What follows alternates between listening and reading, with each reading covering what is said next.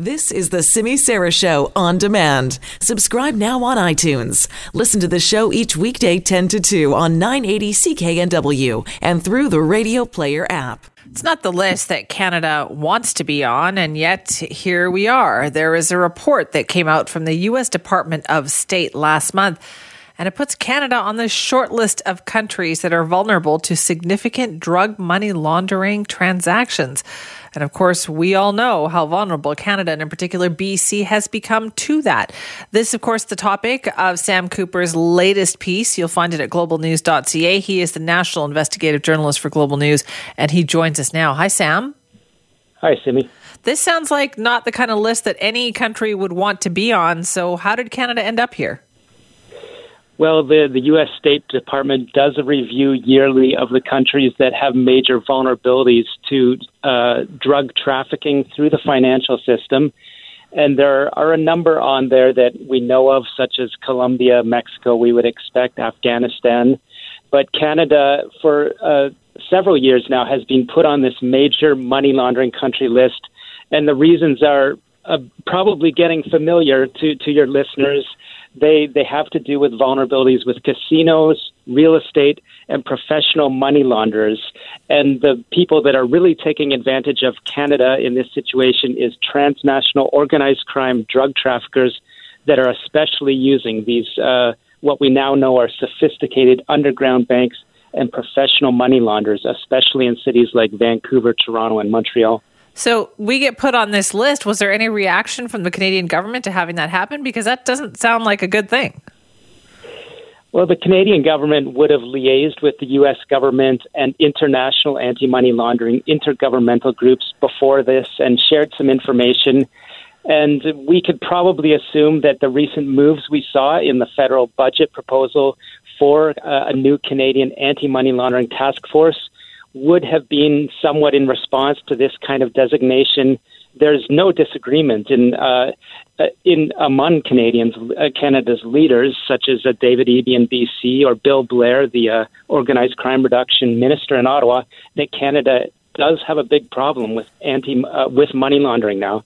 So they would have known about this, and they are taking some slow, perhaps sure steps towards fixing the problems, but the report from the U.S. does underline things that we've been talking about in our reports at Global News, and that is very weak prosecutions of money laundering in Canada, a bad record for that, and also tough privacy laws that are good for honest citizens but are being exploited by sophisticated criminals. Right. So the report says that there were 169 charges of money laundering that led to convictions in Canada between 2010 and 2014. And yet we know that money laundering was proliferating during that time.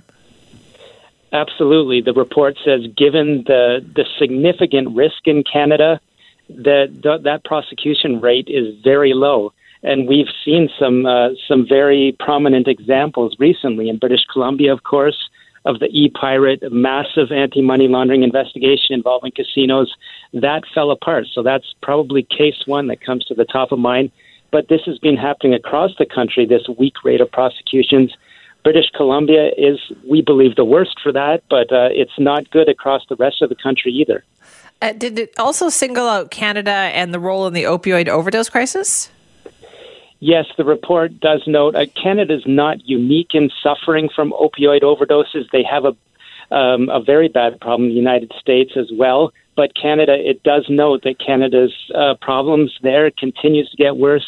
About 8,000 deaths in the past 3 years due to mostly illicit fentanyl overdoses. And as we know, China is a big exporter of fentanyl into North America. So the report notes that the fentanyl still is flowing in from China. However, Canadian officials do claim that was reduced slightly in 2018. So a bit of a silver lining there, hopefully. Yeah, hopefully, right? So we know as well that there's supposed to be another report coming out here in BC shortly when it comes to money laundering. Does it indicate to you, Sam, that perhaps some progress is being made in terms of the different levels of government paying attention? Certainly, we're seeing governments in Ottawa and British Columbia are now coordinating to work together on this. We can question the amount of resources that they're putting in, certainly, but no one can deny that there is a level of, I'd say, strategic thinking first of all, recognition we have a bad problem and we need to do something better about it. We've seen today, it was announced in Victoria that the Finance Ministry is proposing a new registry that would reveal all the owners of all the property in BC, so people will not be able to anonymously launder money quite as easily anymore.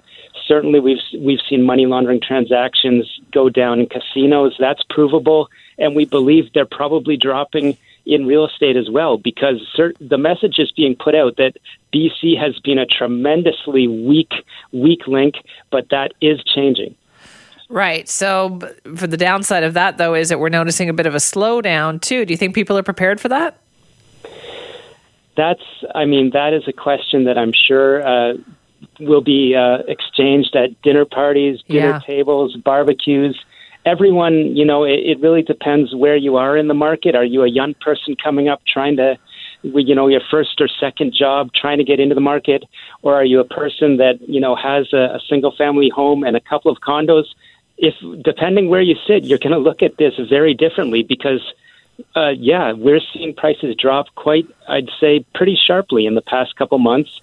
And, if I had to boil down my thoughts on that, long term, if your market depends on money launderers and corrupt officials, that's not a good business model. Oh, that was well put. Sam, thank you very much. Thanks, Simi. That is Sam Cooper, Global News investigative reporter. You can catch his latest piece on money laundering and the list that Canada finds itself on, and it's not a good list, at globalnews.ca.